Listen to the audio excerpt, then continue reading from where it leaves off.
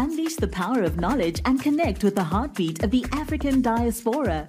Download our African Diaspora News Channel app now on Google Play and Apple App Store.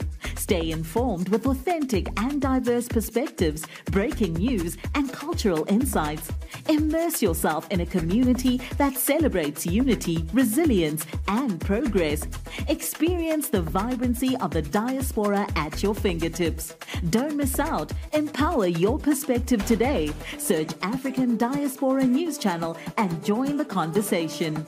Hi everyone, my name is Inga Stoffels from Cape Town, South Africa, and today we are going to be speaking about what's happening in SA today. Thank you so much for tuning in. Today we'll be touching on Joshlin Smith's case. She is a 6-year-old that went missing last week, Monday. Here's the latest on what's happening in her case.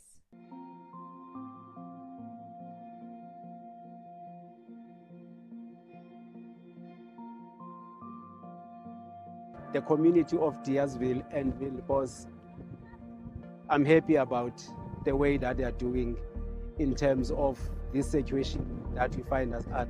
The situation is very, very sad. They are not comfortable with the reaction of the boyfriend in this particular matter.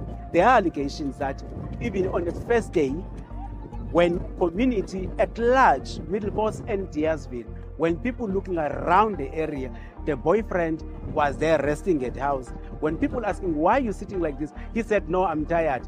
There is something that person can tell us about this particular matter. So we appeal to each and everybody that have got any information, please come up front, give us that information so that at least the family also can get rest in their house. The public have been urged to refrain from sharing false information on social media, as the Saldanha Bay local municipality has offered a 20,000 Rand reward to anyone who might have information leading to the safe return of Joshlin Smith.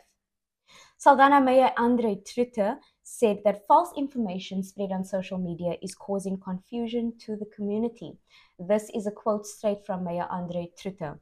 Fake news is causing so much trauma and confusion. I have spoken to the Saldanha Bay police station commander. There is no truth in the information that Joshlin has been found.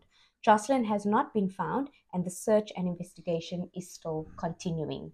So as the search is still ongoing, I will be keeping you up to date on what's happening in Joshlin's case as we pray for her safe return home. Don't forget to like this video and to subscribe to the African Diaspora News Channel.